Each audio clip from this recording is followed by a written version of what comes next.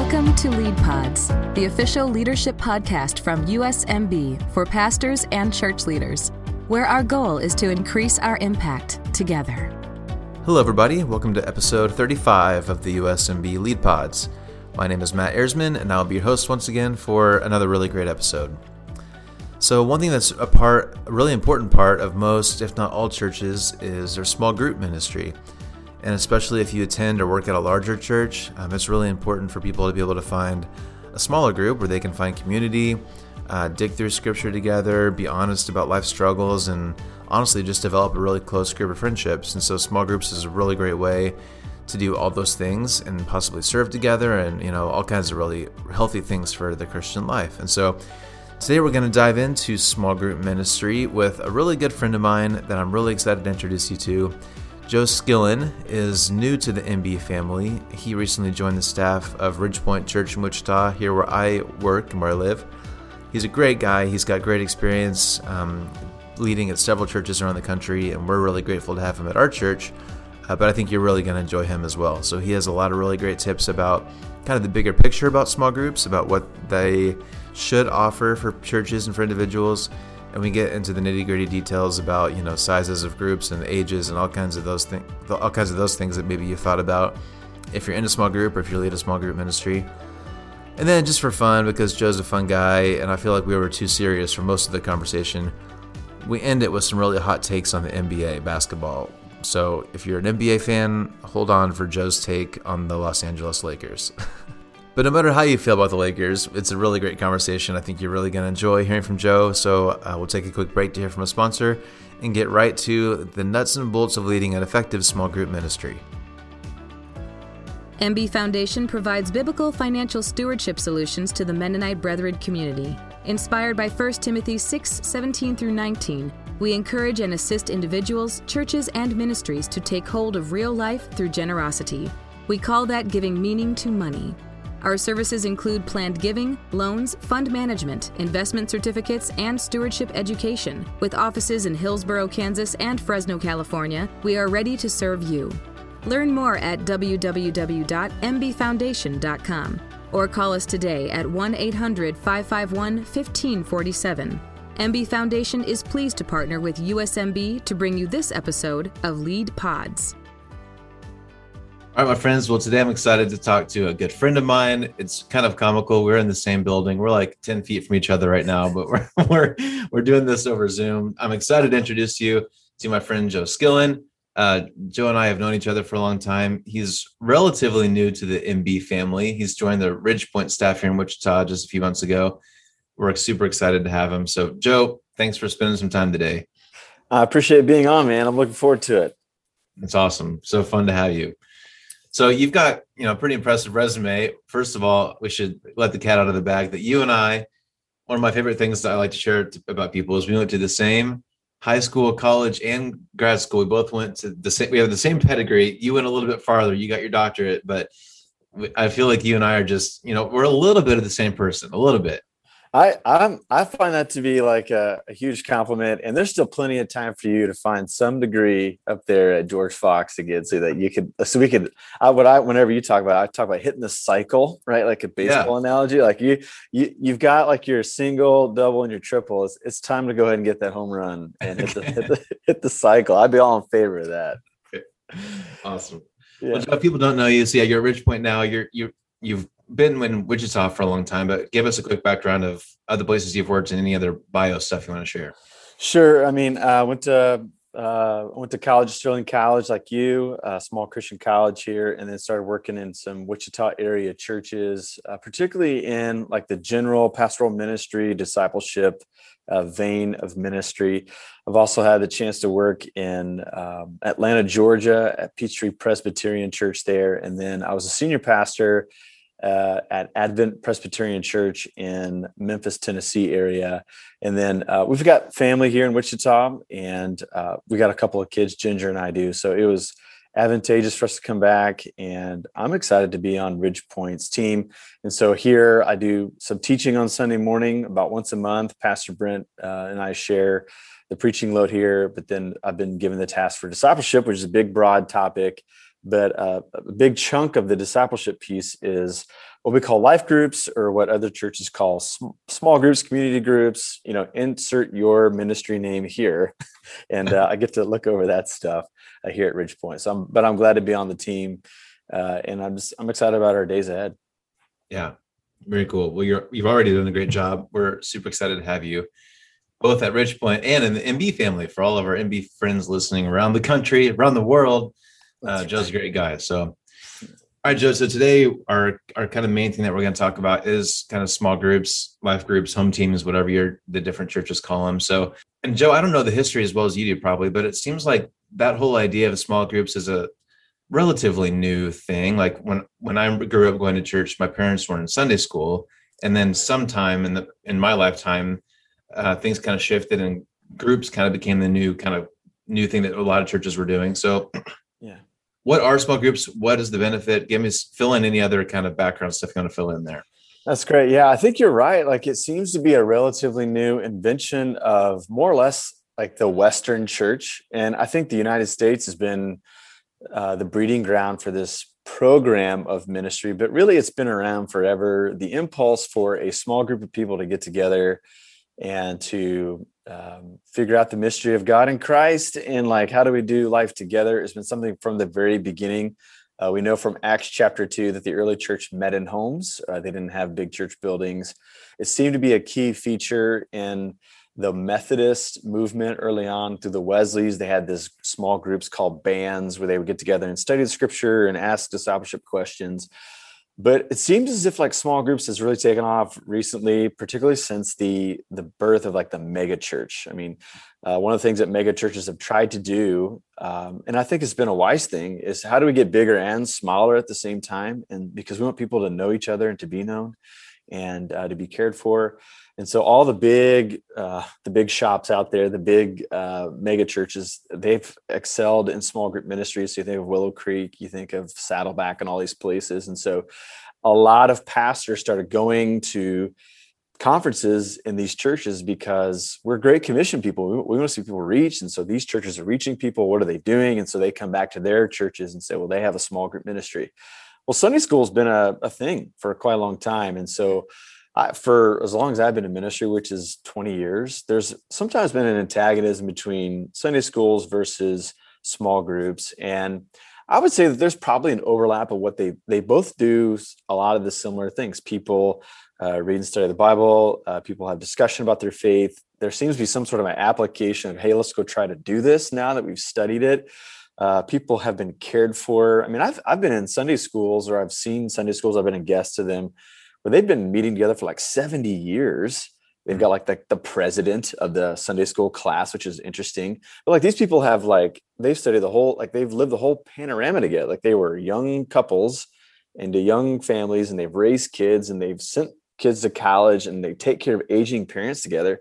And how wise is that people have decided, I'm going to invest my life in these other people, and we're going to help one another. And I think that is probably the nucleus of what a small group does. It's that Paul says in Romans chapter 1, he says, let's mutually encourage one another in the faith. And I think that is the Christian impulse. It's a gospel impulse. And so I think we see that. And so sometimes it happens in Sunday schools. Sometimes it happens in small groups. Is there a difference? Maybe. I think sometimes Sunday schools can have this lecture type of feel to it, where like one person is teaching and presenting and everyone else is kind of like bobbing their heads and maybe taking a few notes. Whereas I think a small group, there's a sense where I'm going to go, and at some point I need to participate in the outworking of this thing.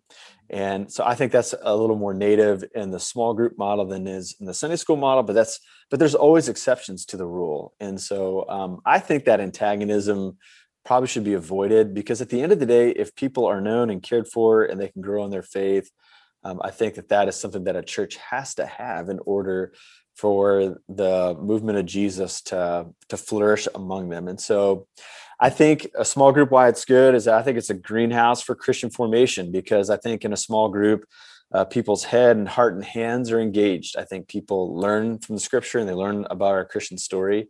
I think people learn to care for one another. And I think also if a group is positioned right, people can be on mission together. And so when those things are like working in tandem with one another, people grow in the faith. It's like a CrossFit gym for the Christian life. And all of a sudden people are growing in their faith by leaps and bounds, particularly young and new Christians. When they get into a small group environment, if it's done well, and if there's a lot of intention behind it, I think it's a vital piece of the early part of their faith. And I just think that's why a church should consider, if they don't have a small group ministry now, I think that you got to stop the press, and they got to think about how can we start getting some small groups going in the midst of our ministry environment. So yeah, and of course every church is different, and I think your wise talk about like size. Like if you're a small church, if you have 20 people, it might be kind of harder to launch a really successful small group ministry. But if you're a huge church, you need that ability for people to connect and have a relationship. And, again, depending on the church, but again, in my mind, Sunday school, like you said, Sunday school is kind of like learning, lecturing, going through studies. When like my life group that I'm in, my favorite part is that we're just really good friends. And if we need something, there are go-to people. Like they're kind of that support group that we call them life groups here at Ridgepoint, because it is that we're just going through life together. We study the Bible too, but like it's that core faith community, like the smaller core faith community that I think some churches are missing, that I think is super crucial. Absolutely. Yeah. And I think you hit on something that I think only small groups can do. So I appreciated something that a missional church outfit out of England called 3DM. This is what they talk about. They talk about how we tend to find ourselves into 4 different sizes of groups. And there's like an intimate space, very small amount of people. There's a family space, a little bit larger. Then there's like what they call tribal space. That tends to be the first thing that we say. And when someone says, "Hey, Matt, tell me about yourself," we tend to say, "Oh, I work here," or "I live in this area of the world," or "My kids go to this school," and blah, blah, blah. So we tend to put ourselves in tribal space. And then there's public space, which is the largest group that we find ourselves in. And so we act differently in those spaces.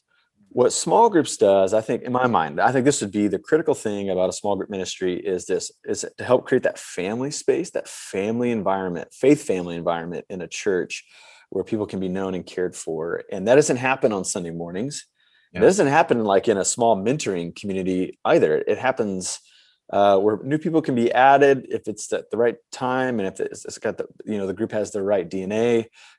It's where people can be themselves more readily. And so I think, what does a small group ministry do? It creates faith families. And I think that if that being one of the major metaphors, the New Testament church, that's why I think small groups are important, because you're creating a family life together and I think a family is where you are counted on and you can count on others. So if people sense that in the small group environment, I think it's a healthy small group environment. Yeah. So, yeah. Awesome.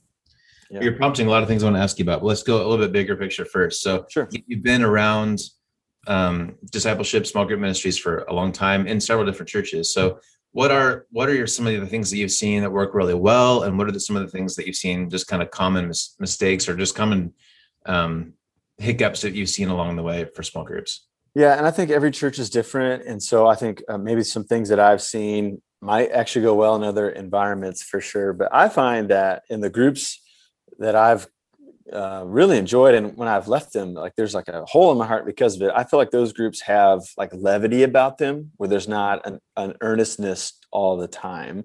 Yeah. Obviously, this is important work. This is meaningful work. I mean, the work of Jesus is the most important endeavor that you and I and others who call ourselves Christians can give ourselves to. But I think groups where there's levity, where there's like, I don't know, references to The Office and to stuff that you're watching on TV, and where your chatter either through text or whatever you use to communicate with one another outside of community. Like if there's like, there's levity about it, it seems to be a good thing. If there's a white elephant gift exchange, like at a Christmas gathering with that group, like that's probably a solid thing. Like that seems to be solid fruit in a life group ministry. I think also, if there's an intention for having all people to participate, I think that's another sign of a healthy group environment. Sometimes when groups are not going well, it's because the same person who's teaching is also hosting, and they're studying the things that they want to study and maybe not what the group needs at that time. And discussion is really just a lecture and it's not really a discussion where there's a lot of silence, where there doesn't seem to be, the room's not popping with energy when it comes to the discussion time. And I think that takes a lot of work. I think it takes more work than we imagine, but everyone is wired differently. Everyone is interesting. And to draw them out and into the communal space and for them to participate, it takes a lot of work. And so we have to be able, so I think a good group leader is not just a person who we would think the person who can answer questions about the Bible and who knows the reference that someone's thinking of, but they can't quite land. Mm-hmm. I think sometimes the best life group leader is the one who is so, their EQ is so high, mm-hmm. like they can read the room and say, okay, so-and-so is dying to participate. We just haven't really picked out what they're interested in yet. And this person had a birthday, and I think we got to mention that, or this person, their prayer request last week was kind of heavy. Mm-hmm. And we need to find a way to get an update there. And there's someone who can, I don't know, they've got the sixth sense about them, and they can read the room and try to help create that faith family environment. I think more than anything else, like a healthy small group is where friendship happens. You've already mentioned it, but where friendship happens, not just during the group, but also, outside the group, but also even if the group ends and those friendships endure, that's a sign of a healthy small group. So I got maybe just a couple stories. I remember early on in ministry, I was a young adult leader, and I was a young adult small group leader for singles, and nobody was married. And I just remember I was stunned one day. We had a newer member of the group, and she all of a sudden, it obviously wasn't even the topic of the study, but she just said, "Hey, I have something important I need to share. If I share it, would you please not kick me out of this group?" And so everybody's kind of holding their breath, right? And she just came from her previous church experience was like a kind of a purity culture, maybe a judgmental environment. And she mentioned that she was pregnant, she wasn't married. And so I was holding my breath as a ministry leader in that moment going, okay, how is this group going to respond to this? And I was hoping that we respond with the grace, love that Jesus would ask of us. And I was blown away. I was blown away that, number one, she felt it was safe enough for that thing to be shared. Mm-hmm. Then I was blown away that our group responded the way they did, not just at that moment, but through the rest of her pregnancy, after she had her child, and we continue to surround her and all the different things in her life. And so I thought that was really an awesome moment. She felt friendship and safety and love in that room. And I guess a second story about how the potential of this is, at the time of this recording, somebody from a small group that I was in, she lives alone, and she had an aging dog, and she knew it was time the dog was dying, and she knew it was time to say goodbye to her dog, but she didn't have the strength or the energy to make accommodations, to go through with it herself. And so she called the first person she knew that would be willing to handle it. And that was my wife, Ginger, and I. And so yesterday, Ginger and I made accommodations and all that stuff, and we're able to sit with our friend. We're able to take her dog to the vet and then go back. Ginger sat with her and ministered to her. And that's because vital, foundational friendship stuff was created in the small group. And that small group ended years ago, but that friendship endured. And so if those things are happening, I think that is just some fruit that the small group ministry is doing what we've set out and intended it to do.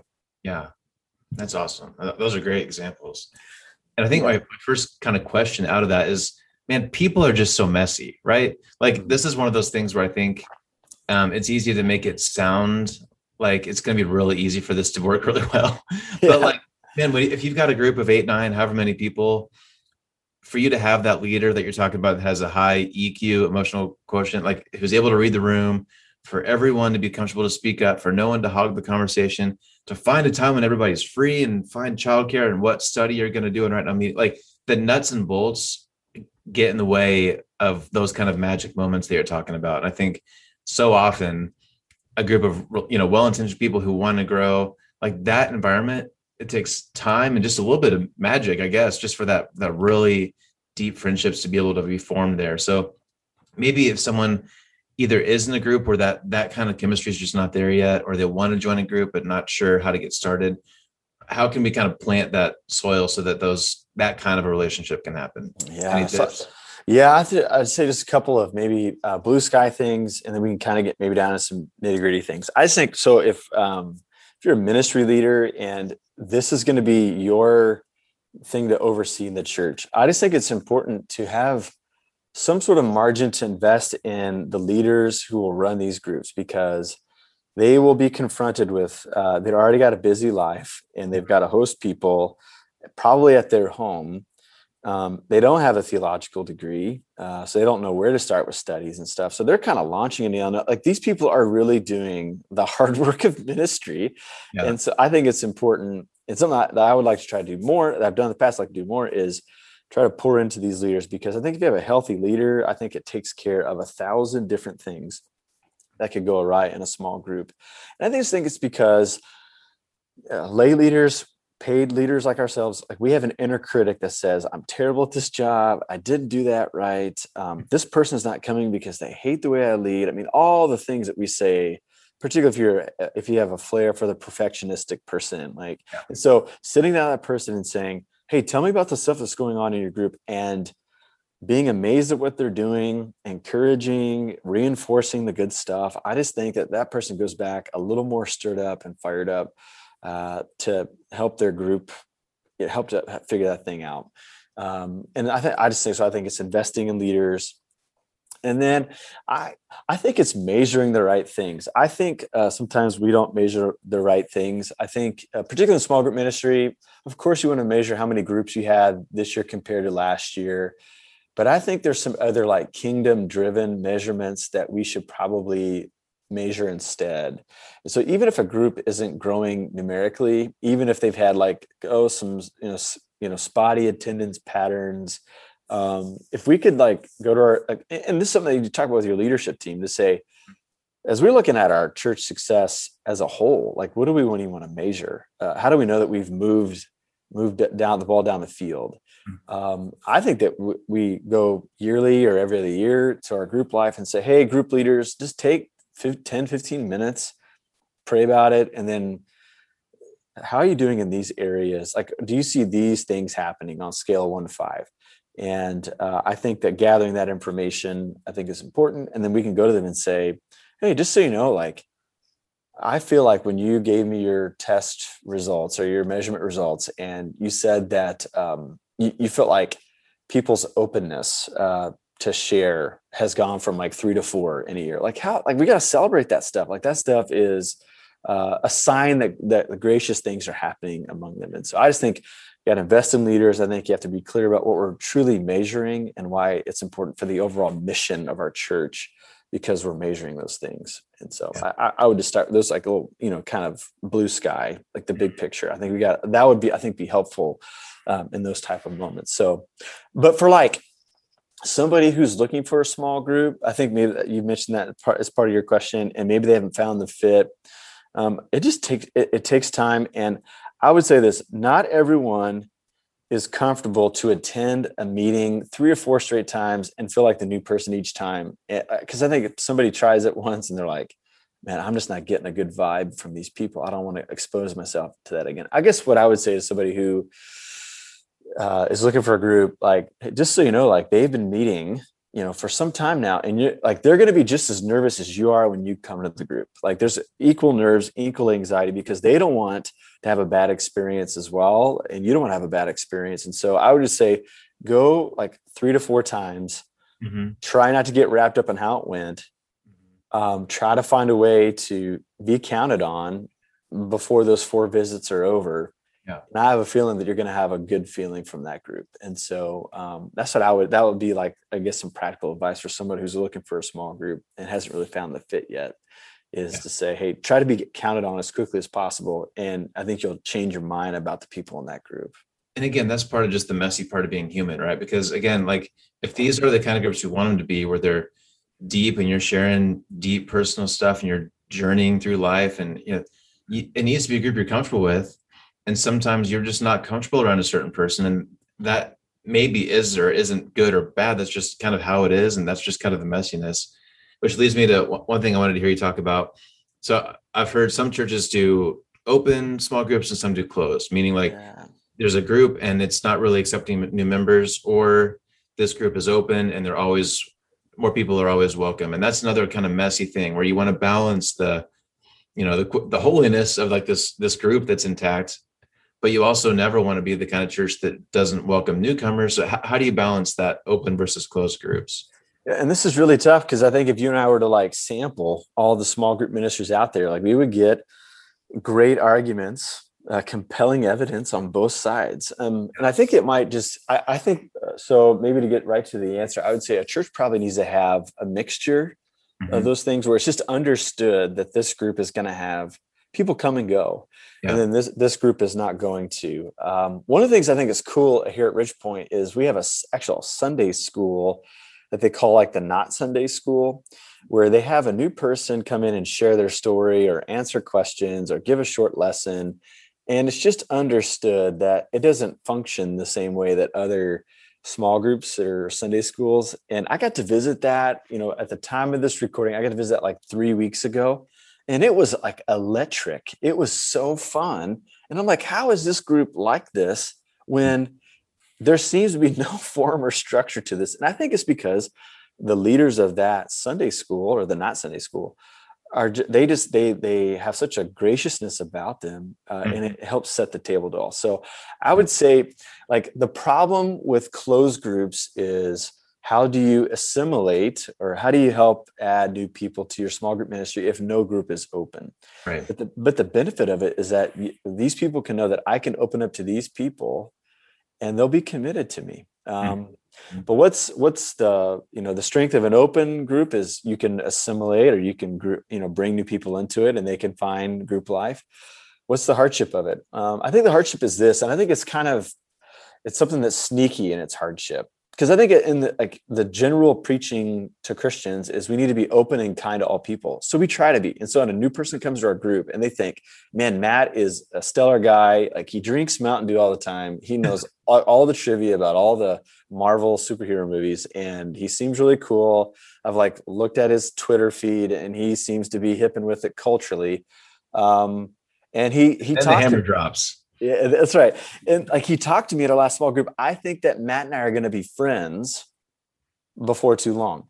And so that person approaches you and like, hey, can we have lunch? And you're like, okay, how about like 5 weeks from now? Well, that doesn't seem like a friendship, but in the back of Matt's life, I love the way someone from Mariners Church in California explained it this way, like a Lego piece. And there's only so many spots to put new pieces. So, you've got your married life, your work life, your kids, your dad, you've got interests. And so you've got like maybe one or two of those little dots open.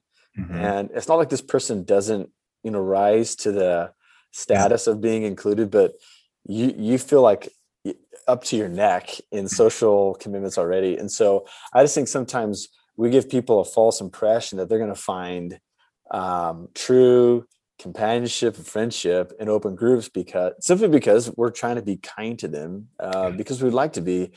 So I feel it's not a bait and switch. Like I'm not feeling like we're being dishonest. I'm just thinking it just sets up a really ugly encounter down the road that we can't avoid because we want to be kind and we do want them to establish friendship, but it may not be with us. Only because what do I get rid of? I can't. Yeah. I'm gonna continue hanging out with my kids, right? So what are we gonna do there? And so I think that's probably some of the hardships of the open versus closed group dynamic that happens in group life. Yeah, that's good. One kind of model I've heard about, which in theory it sounds really like a good idea. I don't know how it actually worked practically, but the idea of you have a group that you kind of gradually, I guess it'd be quote unquote a closed group, but you might drag in a person here or there every once in a while until eventually you kind of reach this capacity where then the group splits in half. Have you ever seen that? Does that ever work? Again, in my mind, it sounds like that might be a kind of a hybrid that might work well, but I can't imagine. It'd be hard to split a group, I imagine. Have you ever seen that work? Yeah, I mean, so I think people get really weary about splitting. I think it's hard, and people say it's like, like you're setting up a divorce, and I mean that might be harsh language, but I mean people miss each other, and like a new history has to start whenever a group divides. I just think it's the culture and the vision of the church. I mean, I had a professor in seminary who he had what they call a cell church model, and cells grow because they split, and that is their intention. And so, but what they did there, I thought it was kind of cool. Like they, of course, preached the sermon, and then a group lesson was built from the sermon, and everybody did it. So the pastor led the staff, and then the staff led a group, and so it created like this pyramid type of environment. But like you knew that if you were in a cell group, you were a part of something bigger than just what your group was doing. Yeah. And in fact, like they went all the way with this thing to where a person could not become a member of the church unless they were in a cell group. And when they became a member, their cell group leader introduced them to the church, and not like the senior pastor. Like they really baked it in. Like they're a one-hit wonder. It's all cell groups. And so I think if that's the culture, then it makes sense. I think when you spring that on people, like, hey, we're gonna divide this group whenever it reaches a critical point of 20 people, people are like, well, I'm going to go ahead and leave this group just to kind of get it over with, because that doesn't sound like a good idea at all. So I just think that it has to fit with the vibe of the church in my mind. And if it does, then it makes sense, and it's an easy story to tell, and the expectation is there. Like you're not springing something on people. Yeah, I like that. The expectation is huge. Yeah. Let's get into a couple more kind of nitty gritty nuts and bolts. So again, I've been a part of a group for a long time. Again, I'm sure you've seen a bunch of different ways that people do it. So there are some groups who study the Bible. There's some that go through like a book, like a nonfiction book, a Christian nonfiction book of some kind. Maybe they do a video series. Maybe they just get together and hang out and talk. There's kind of once you have your group, there's kind of a bunch of different things you can do during your meeting. So what do you think is is it a mix? Do you like keeping things scriptural? What do you recommend? Yeah, I think a mix is good. I think one of the most valuable things that someone wrote for the church was the streams in the desert. I think it was Foster or someone in the Renovare stream who said, there's like from the very beginning of our movement, the Christian movement, there's been all these different pathways to encountering God, which is why we do this to begin with, right? And some people like it, they are scholastic. They had the life of the mind is the way they worship too. But I think at times that's like the heavy of group life is it's kind of geared towards the academic mind, but there's other pathways to God. So I think the keen small group leader is one who says, okay, let's get a balance of life of the mind, life of the heart, life of the hands. And so what I've seen churches do is instead of like make those decisions with study and content, they bake it into their habits. So what they do is let's say they meet 4 times a month, once a week. They'll study 2 of those weeks. They'll do like a hangout, eat something, go to the new barbecue joint, kind of in the middle of all of our houses where we're at in the city, that for 1 week. And then 1 week of the month, if they can, like try to find a way to serve. Now that could be actually doing a service project that might be a little bit bigger ordeal to plan, or it could be, hey, like the church is collecting book bags for back to school. So we're going to buy stuff. We're going to pack it together and hang out. We'll count it as a group time, but we're also serving together. And there's bonding that happens there. And so I think if you bake in habits, it tends to help address all those pathways, sacred pathways or whatever. And then like the study content, you can sprinkle it on top of that and people won't feel like they're out of place. Because I think all of us know, like you've been in a group, like there's a good chance half those people have like barely read the chapter, or they read it like, like with at the 0 hour, 11th hour, like right before, so they could like have something to say during discussion, which that's okay. Like, what are you going to do? Yell and scream at those people? It's not going to help. Right. And so you just try to make the most of it. But I think that it's just good maybe to work on the habit structure than like trying to figure out like a balanced study structure over a given year. So that's good. So talking about like the study part, how much oversight do you think the church should have in those kinds of decisions? Like, can a group do literally whatever they want, or should the church have some insight of like, I see you're doing that book. That guy's a little sketch. Not sure you should be following what that guy's teaching. Like, how much should they even keep track of that? Or is it just totally up to them individual group leaders? What do you think about that? That's a great question. So, I mean, on the one hand, you want to empower group leaders to make their group their own, and not have them like be so codependent on somebody on staff for Yeah. that. But at the same time, we do have a call to, guard orthodoxy. So I just think that probably matches, once again, the culture of the church. If you've got a senior pastor who is, in particular, like who is, a scholastic Christian, they're into the academic weeds of the faith.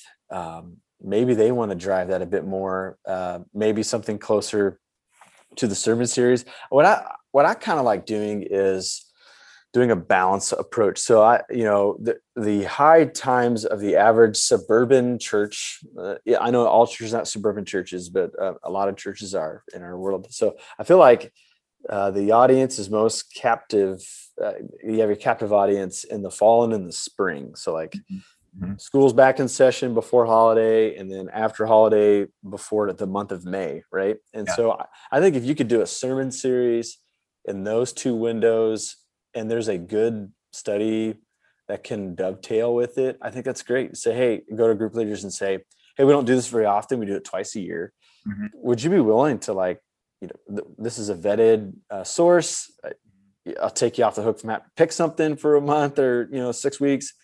We want to see the majority of the church do this if they can. And so I think that's kind of a fun way just to sprinkle in some sort of uniform thing, but then allow group leaders the freedom to do what they'd like. Good. I like that. Yeah. Here at Ridgepoint, we've got a faith and life team that if any series of teachings, if it kind of catches their attention, like that's kind of in their purview to investigate it and investigate is a harsh word, but to evaluate it and just to pray about it and say, okay, we might want to challenge our groups to steer away from this. I don't think that happens a lot in churches like ours. I kind of go back to, there's that neat little line in 1 John where John says, like, the Spirit teaches us. And I think even the most newest Christians, I think that there's like something that happens where they say, hey, this is not, I don't know how, but this is not scanning.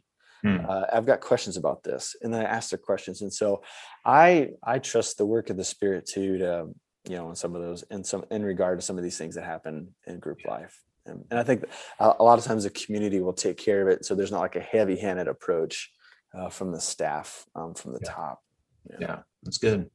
I think a lot of times good discussion comes when you have those things that are a little dicey.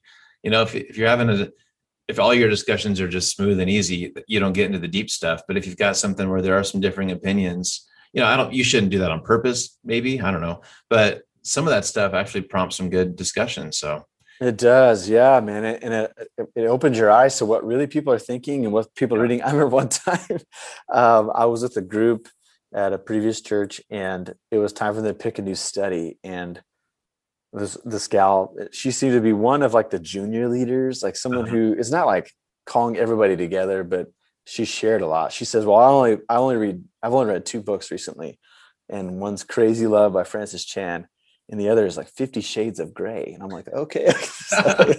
So like, but how would you know like that's the only thing she's taking in, unless people are willing to have the openness to share. And then you can say, okay, like this seems to be something that we could, talk about further, I guess. I don't know. It was wild. So I was like, wow, this is what happens on the frontier, I guess. Yeah.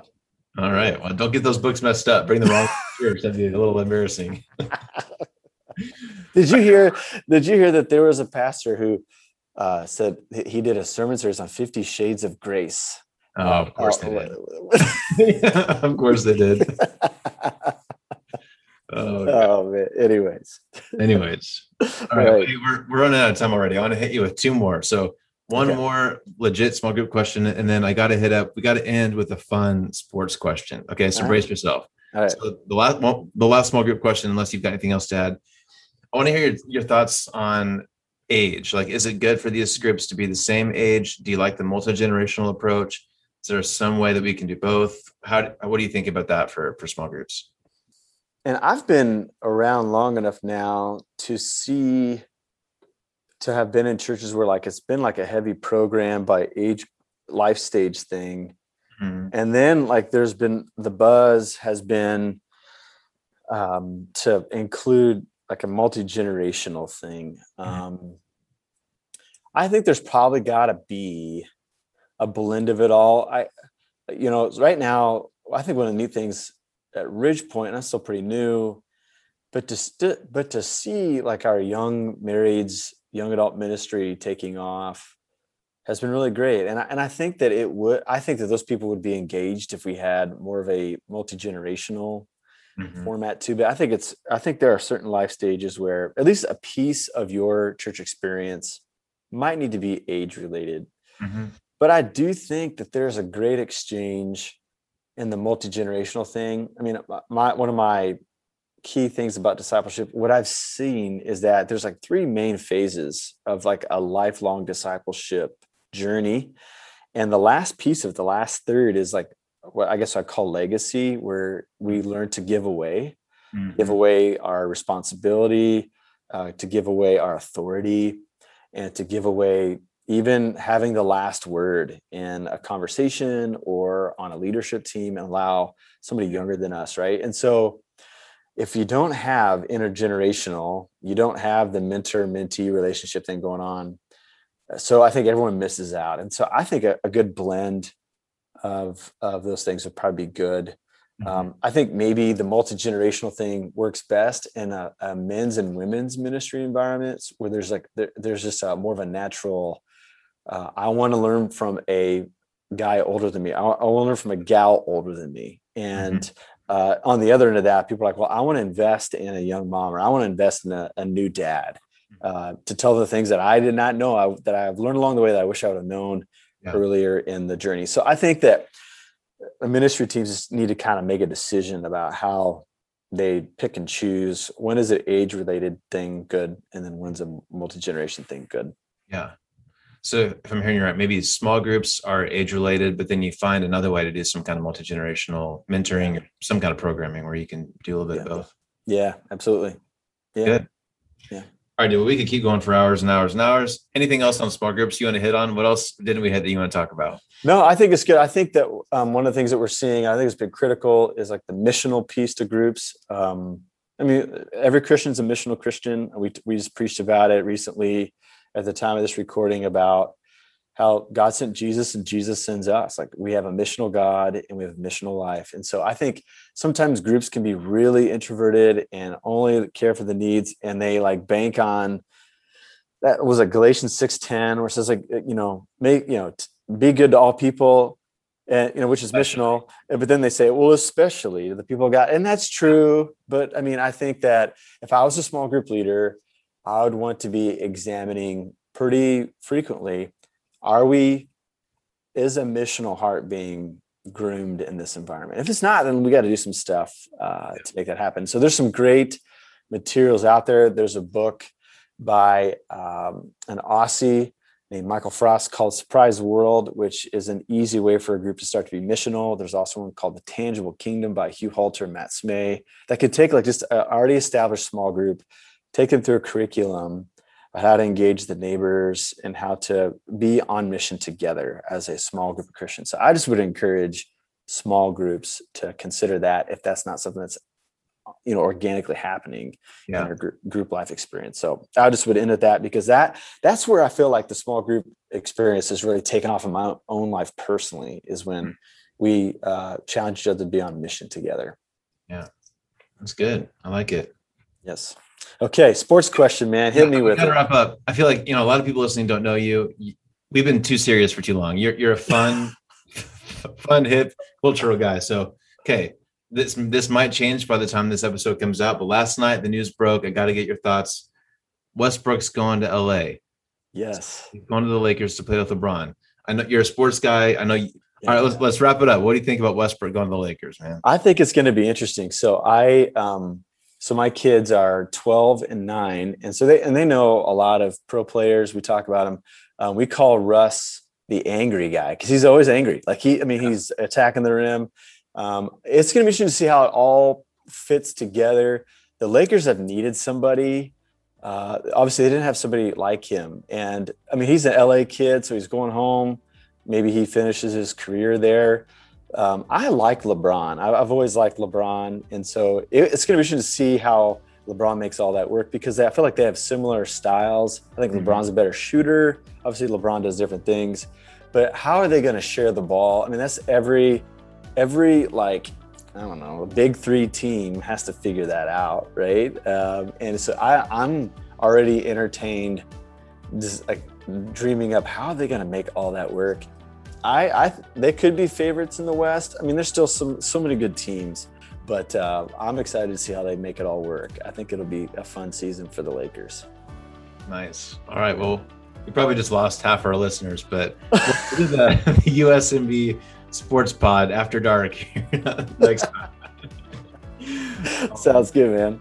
Joe, you're the man. Thank you so much for spending some time with us. I love what you're doing here at Ridgepoint. Thanks for all the experience you bring and for joining the USMB family. I hope we can talk again, because I know we could go into a bunch of different topics. So, man, it's been fun. Thanks for having me on. And yeah, man, let's do this again sometime. I'd be all for it. All right. Awesome. Thanks, Joe. Appreciate it, man. Thanks. What can community look like for followers of Jesus in a post-COVID reality? Join author and church planter Ben Connolly for a free 2-part webinar series about discipleship and community, sponsored by USMB. 2 one-hour seminars will be held via Zoom on Tuesday, September 14th and Tuesday, September 28th of 2021 at 10:30 a.m. Central Daylight Time. The series will be based on Ben's new book, A Field Guide for Genuine Community. Register by August 18th to be entered in a drawing to win one of 3 free copies of Ben's book. For more information or to register, visit www.usmb.org/events. All right. Well, not only was that our first time to talk about small groups, but that was also your first hot take on LeBron James. So there's always a first for everything here on the USMB Lead Pods. But hey, again, I want to give my thanks to Joe. I loved our conversation today, and he had a lot of great things to say for small groups. And so I hope there was something that you were able to take away, whether you're a ministry leader or maybe you are attending a life group or a small group, or maybe you lead one. I thought there was a lot of really good stuff that we can all think about there. So again, many thanks to my friend Joe for joining us. And once again, thank you to you for listening today, wherever you are. Always grateful for you and for any new listeners we have. Thanks for tuning in. As always, we'd love for you to subscribe so you don't miss an episode. Throw us a review or rating wherever you're listening today to help spread the word. We would really appreciate that. And with that, I hope you have a great rest of your week, and we'll see you again next time for another episode of the Lead Pods. Thanks for listening to Lead Pods. Make sure you don't miss an episode by subscribing to our show wherever you're listening today. Learn more by visiting usmb.org. And be sure to follow us on Facebook, Instagram, and Twitter. We'll see you next time as we learn more practical tools to increase our impact together.